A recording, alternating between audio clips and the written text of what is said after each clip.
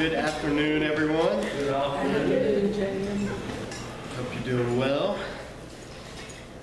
We're in Exodus 6. Last week, Exodus 5 ended with some discouragement. God had told Moses, go tell the people, go tell Pharaoh. Pharaoh responded by doubling their workload and making it pretty much impossible. The chapter ended with the people being discouraged, and it ended with Moses being discouraged and taking his complaint to God, crying out to him in prayer, and basically saying in chapter 5:22, why have you brought evil upon this people? Is this why you sent me? Ever since I went to Pharaoh to speak in your name, he has brought evil upon the people, and you have not rescued your people at all. So Moses had received the commission.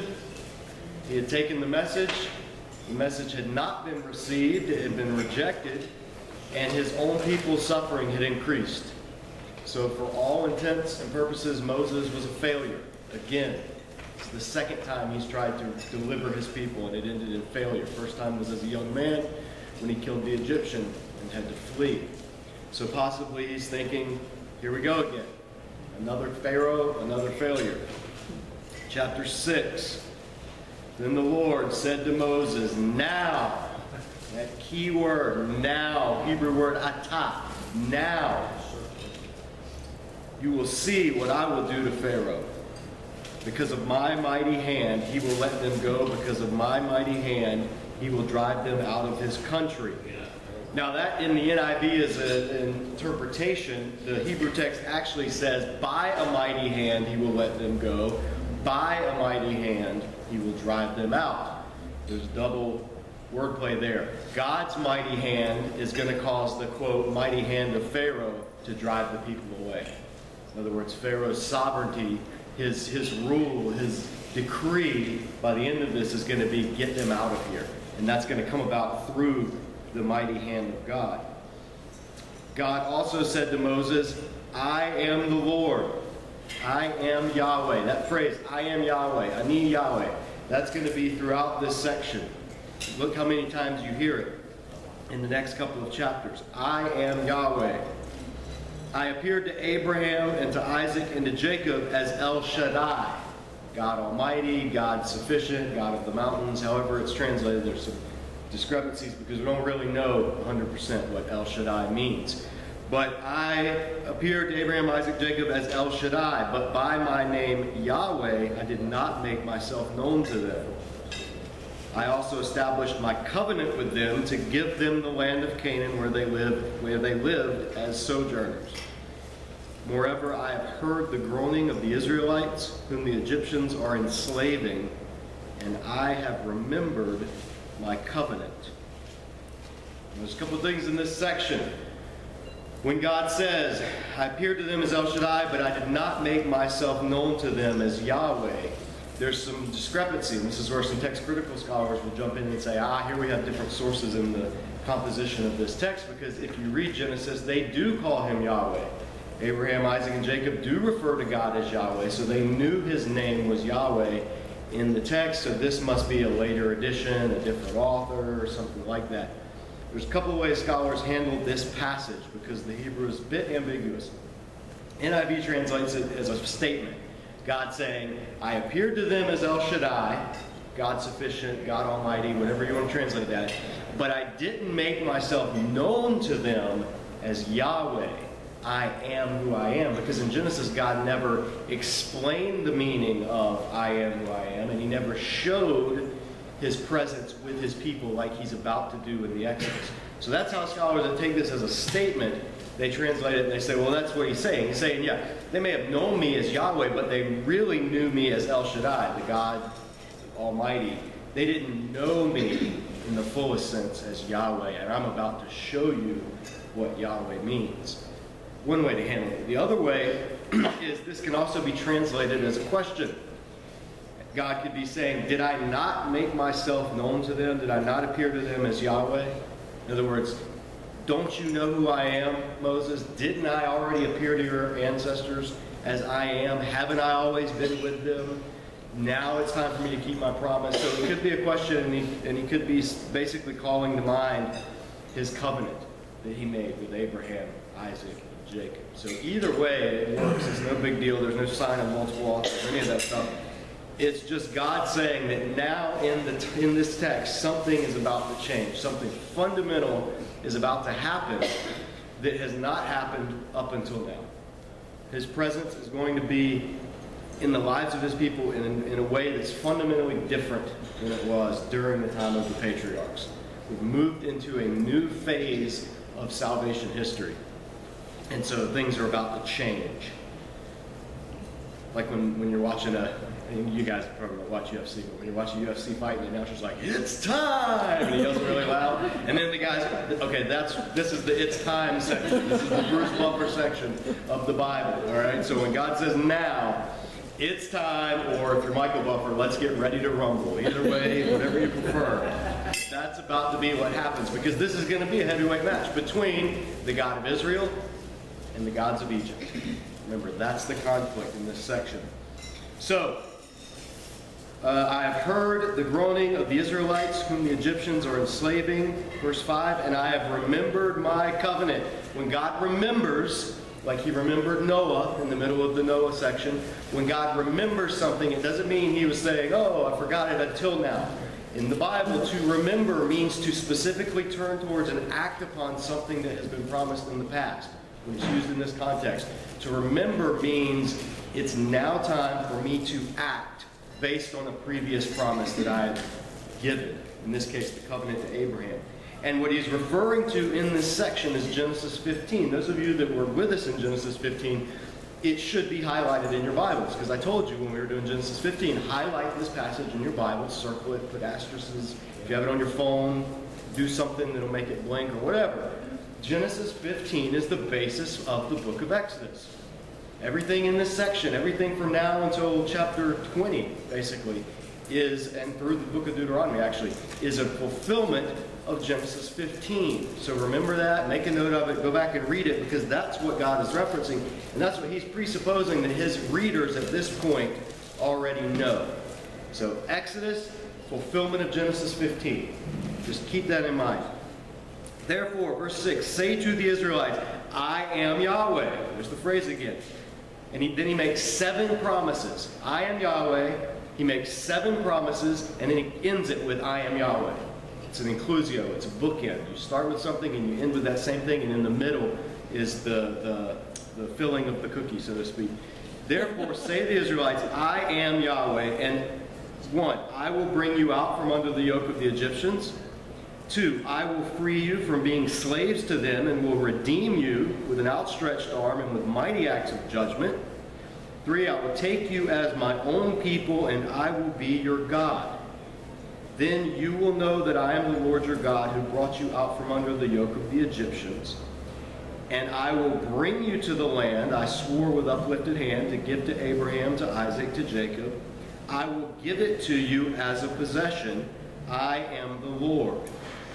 So he makes these 7 promises. I will bring you out from under the yoke. I will free you. I will redeem you. I will take you as my own. I will be your God. I will bring you to the land. I will give it to you as a possession. All of these promises are fulfillments of what he promised in Genesis 15 and the fulfillment of the ongoing covenant that he made with the seed of Abraham.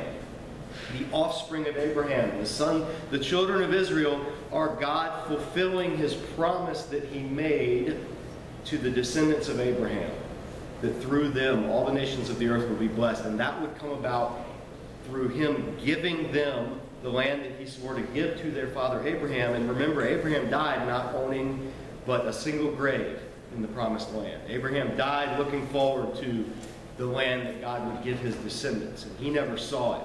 Isaac never saw it. Jacob never saw it. Jacob died in Egypt and was carried back to Canaan. All of these generations, they never saw it. Now, 430 years later, God is keeping the promise. We saw last week, God's timetable and our timetable are often different. 430 years America wasn't even a country 430 years ago. That's the amount of time that God is working on this scale. Now it's going to be fulfilled, and all of these promises God is going to come bring true for his people. So, verse 9, Moses reported this to the Israelites, but they did not listen to him because of their discouragement and cruel bondage. Discouragement is a Hebrew phrase. It's like literally it's shortness of spirit or broken spirit, some translations say, but it could just mean impatience, whatever. He goes back to him the second time and he says, hey guys, God just appeared to me. He told me all these awesome things he's going to do. Well, what happened to the Israelites last time Moses showed up and told them all these awesome things God was going to do? Their workload got doubled. They got oppressed even more. So you can't really blame them this time for not thinking, hey, awesome, you got a word from the Lord. Let me bow down and listen to you. Here, tell us, it's going to be great. You know, it's like they say, okay, you know, fool me once, shame on you. Fool me twice, shame on me. They're not going to listen to him anymore because they're discouraged in their bondage. So verse 10, the Lord said to Moses, go tell Pharaoh, king of Egypt, to let the Israelites go out of his country. So the last, all right, you told the people, they don't believe me. They're not going to believe me until they see it. Go tell Pharaoh. Go tell him once again. And Moses, a little reticent, remembering last time, says to the Lord, if the Israelites won't listen to me, why would Pharaoh listen to me since I speak with faltering lips? Since I speak with, literally, it's uncircumcised lips, which is a funny word imagery, but it means incapable. My speech, something's wrong. I didn't get it right last time, so it's got to be something wrong with the messenger. It's got to be something wrong with I'm not eloquent enough. I'm not, you know, diplomatic enough. I said something wrong. Whatever the case may be, why are the Israelites aren't going to listen to me? Why is Pharaoh going to listen to me? So Moses is still, at this point, he's even doubtful. He started this chapter taking his doubt to the Lord. God reaffirmed, but that didn't give Moses all the confidence in the world.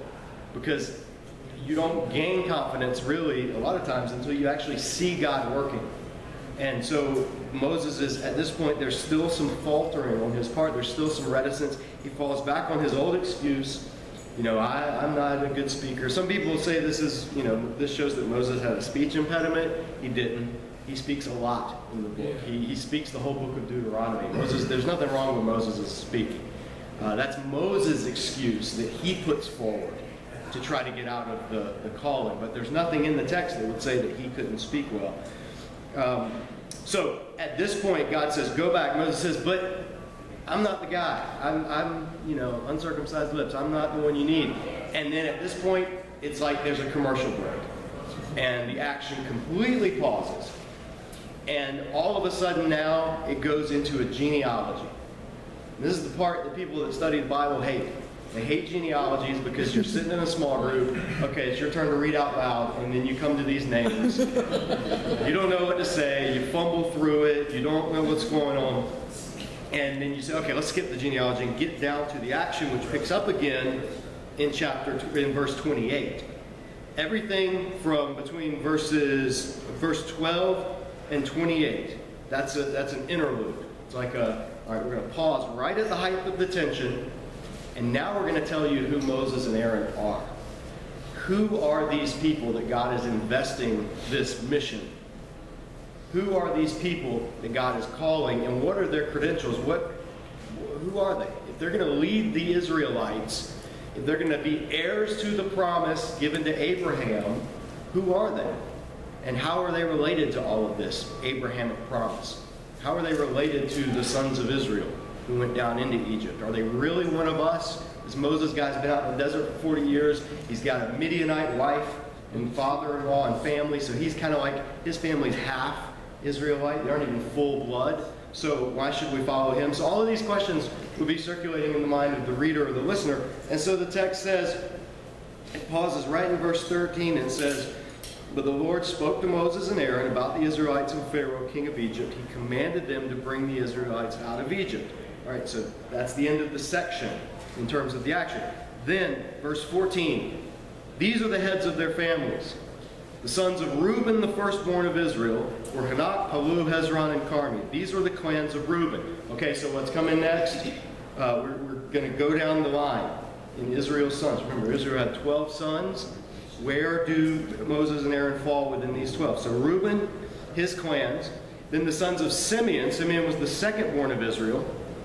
The sons of Simeon were Jemuel, Jamin, Ohad, Jachin, Zohar, and Shaul, the son of a Canaanite woman. These were the clans of Simeon. So even in the second-born clan of Israel, there's already some intermarriage. Canaanite woman. We've seen throughout the book, back in Genesis especially, what that meant in terms of God's people having always been a mixed ethnicity, never just pure bloodline. So Reuben, Simeon, third son. These are the names of the sons of Levi according to their records. Gershon, Kohath, Merari. And Levi lived 137 years. Now the genealogy is going to stop because we've come to the line that's important. Levi's line is important. The priesthood is going to come from Levi. Moses and Aaron are going to come from Levi. So we're at Levi. So now it gives his age because the genealogy now, instead of being segmented, like we talked about in Genesis, there's segmented genealogies where it gives you a lateral, like cousins and uncles, and then there's vertical genealogies. So now it's moving to vertical. So Levi lived 137 years. The sons of Gershon, his firstborn, by clans were Libni and Shimei. The sons of Kohath were Amram, Izhar, Hebron, and Uzziel.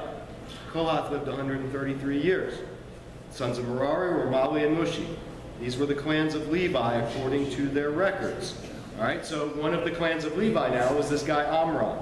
Amram married his father's sister Jochebed, who bore him Aaron and Moses. Amram lived 137 years. So right here, now we see the line of Aaron and Moses through this guy Amram.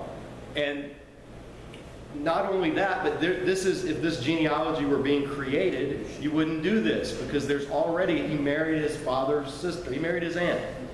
That's who he had his children with. That is going to be forbidden later when you get to Leviticus and the Holiness Code. The patriarchs and their families and their marriages and all of that stuff are not as neat and as tidy and as pristine as you would expect if you were constructing a family tree that was honorable and noble and good. No, it's cloudy, it's hazy, it's got some illicit relationships, it's got people in it like Rahab and people in it like Ruth and others who are somewhat questionable in either their ethnicity or their relationship or both. The genealogies in the Bible are very real in that sense. And so we get to Moses and Aaron's line, which is through this guy Amram. And then, verse 21, the sons of Izhar were Korah, Nepheg, and Zikri. The sons of Uzziel were Mishael, Eliphazan, and Sithri. 21, the sons of Izhar were Korah. That name Korah is important. The reason it's mentioned here is because later Korah is going to play a big role after the Exodus. So this is giving you, it doesn't just give you Moses and Aaron's line, but it also foreshadows, introduces a figure who's going to become important later, and that's their cousin, Korah. So their equal cousin, Moses, Aaron, and then their cousin Korah, both could claim to be heads of the families or heads of the clans. Well, that claim is going to be put to the test later after the Exodus, and God is going to intervene specifically to put down a rebellion. And the sons of Korah, the clans of Korah, are going to pay the price for their rebellion against Moses and Aaron in particular. So that's just an important name, and that's why it's there. It's not in there just haphazardly. That's why the genealogy, it's like it includes them as an aside, saying, keep these people in mind because they're going to be important. Then it goes on and tells the Korite clans, Eleazar, these were the heads of the Levite families, clan by clan. Verse 26, it was this same Aaron and Moses, son of Amram, son of Levi, born all the way back. The same Aaron and Moses to whom the Lord said, bring the Israelites out of Egypt by their divisions, by their Sabaoth, which is armies, by their regiments, as we would say. That's a military term. And it's going to be ironic because in the Exodus, the armies of Pharaoh are going to be destroyed And the victorious people, the victorious, quote, army, is going to be this rabble of slaves marching out in their regiments. Even though they're not armies, they don't have weapons, they're slaves, they're mistreated. So it's this picturing them as an army, speaking of them as an army, when God is the one, Yahweh is the one who's going to do the battle. It was the same Moses and Aaron. They were the ones who spoke to Pharaoh, king of Egypt, about bringing the Israelites out of Egypt. It was the same Moses and Aaron. So now, back to the story. Commercial break over. Now, in the day the Lord spoke to Moses in Egypt, he said to him, I am Yahweh. So now we're back up to where we were before the genealogy. I am Yahweh. Tell Pharaoh, king of Egypt, everything I tell you. But Moses said to the Lord, since I speak with uncircumcised lips, why would Pharaoh listen to me? So we're right back where we were in verse 12. It's the exact same wording, only the order is switched around. So the chapter, it begins with Moses' discouragement, crying out to God. God comes. He reaffirms his promise. I am Yahweh. Don't you remember the burning bush thing in Mount Sinai and all this stuff? I am Yahweh. I am who I am. I made promises to your ancestor Abraham, and you are the recipient of those promises because you're the one through whom I'm going to carry forward my plan. I'm going to do these 7 things for you, and it's going to be, and this is like verses 6 through 8 are kind of like the marching orders for the rest of the Old Testament. That's what God wants. That's his plan A for his people. If they will be obedient to him, these are the things that he'll do. This is what he wants to do for them. He wants to bring them out of Egypt. He's going to do that. He wants to take them to himself, make them into his people. He's going to do that at Mount Sinai, Exodus 20. He wants to take them into the land. He's going to do that, Joshua. And then wants them to be his people and him to be their God. That's the part where there will be a rub. Because immediately the people are going to start saying, yeah, God, we want to worship you. But we also want to worship the other gods, because worshiping the other gods is fun too, because they help the rains come and they help the harvest be good. We get to have group sex if we worship the other gods, because that's part of their worship services. Like, that's some appealing evangelism, right? Like, come to our church. That is going to be the temptation. And over, God's going to say, no, you are my people, I am your God. If you will just trust me and trust me alone, not the gods of Egypt, not the gods of Canaan, not the gods of Assyria, not the gods of Babylon, not the modern gods of prosperity, not the gods of anything else. If you will trust me, I will take care of you. And through you, all the nations of the earth will be blessed. That's the plan. That's the goal. That's the purpose of the Old Testament. And that's the thing that Israel time and time again falls short of. And God sends prophet after prophet, calling them back to this covenant, calling them back to fulfill the destiny that he promised the seed of Abraham would bring about. And time again, they rebel. And finally, God says, all right, I'm going to have to do something drastic. He takes them out of the land that he promises to give them as a possession. He says, I'm taking that back. He says in the prophets, I'm divorcing you is the language he uses. And he says, I am going to wipe you out of the land. The land is going to vomit you out, just like it vomited out the Canaanites when you took it. So God is going to apply the same judgment to Israel that he applies to all of these pagan nations at some point, and it's going to get so bad he's going to do that. But like when there's a big forest fire and it wipes out all the trees, but there's one little sapling that remains, that one little sapling, that shoot out of the stump or the root of Jesse, the root of David, whatever you want to call it, that one little tiny remnant is going to remain. And that remnant is going to consist of the faithful Israelites, the ones who didn't turn away. And it's going to come to a culmination in the 1st century in Judea to a guy and a girl named Mary and Joseph. And they're going to have a child, and his name's going to be Jesus because he'll save the people from their sins. And he is going to then sprout up. He's going to grow up like a shoot before the people. He's going to become the king of Israel in the truest cosmic sense of the word. He's going to defeat not just the earthly enemies, Babylon, Assyria, Rome. He's going to defeat the root source of those enemies, which is sin and Satan himself. And then he is going to open the doors of Israel to everyone in the world who wants to unite with the God of Israel, Jew or Gentile. And so he's going to graft into himself these olive branches from wild trees known as Gentiles, while continuing to nourish those branches that were part of the root originally, which are the believing Jews, while breaking off the branches that reject him in unbelief, which are the unbelieving Jews. And that is going to be the tree, the olive tree mystery that Paul talks about in Romans 11. That's going to be the body of God's people. That is going to be you and me and anybody else who is in union with Israel's Messiah through faith in the covenant God of Abraham. So when we're reading Exodus, we're not reading the history of the Jews. We are reading the history of the Jews, but we're reading the history of our people. Not in an ethnic sense, but in a spiritual sense. Paul will say flat out in Galatians and Ephesians, if you are in Christ, you are a seed of Abraham. You are heirs to the promises. So this is our history, not co-opting it from the Jews. We're coming into it with them, the believing Jews. It's our people, it's our faith. And so when we read about what God does, then it sheds light on what he's doing now. And we filter it through the covenants.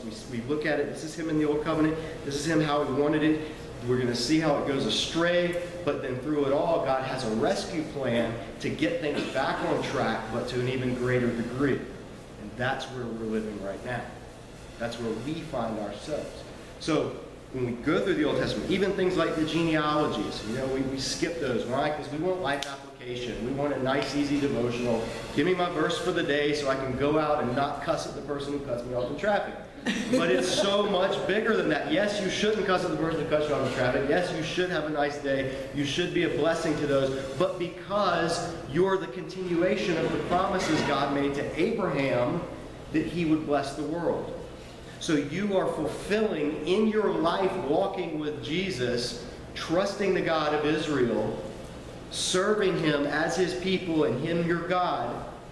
You're fulfilling the promises that God made all the way back in Genesis 15. That's why it's important to read these passages. That's why studying Exodus tells us who we are.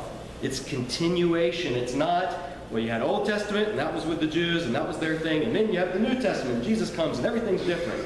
Nonsense. That is the worst thing in the world in terms of Bible interpretation.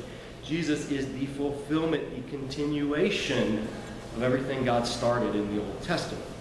So those of us who are in him, this is what we have been brought into. As Christopher Wright says, this is the mission of God. And so we, as the people of God, join in this mission. So when you're reading the Old Testament, you put yourself back in that time and place. The benefit you have now is you have a face to put on the promise. It's the face of a first century carpenter named Jesus. We have that face to put on it. They didn't have the face. They just had the promise. But it's putting the faith in the promise, living according to the promise, and walking in relationship with the God of the promise that unites and constitutes the people of God, Old Testament and New Testament. So it's one family, one tree, one root, one promise, one seed. And this is the beginnings now when they move in this chapter from the family of Israel to the nation of Israel, the Israelites. They're going to become no longer a loose-knit clan of slaves, but the people of God. And it will culminate in Exodus 20 when they receive their Bill of Rights, which is the Ten Commandments.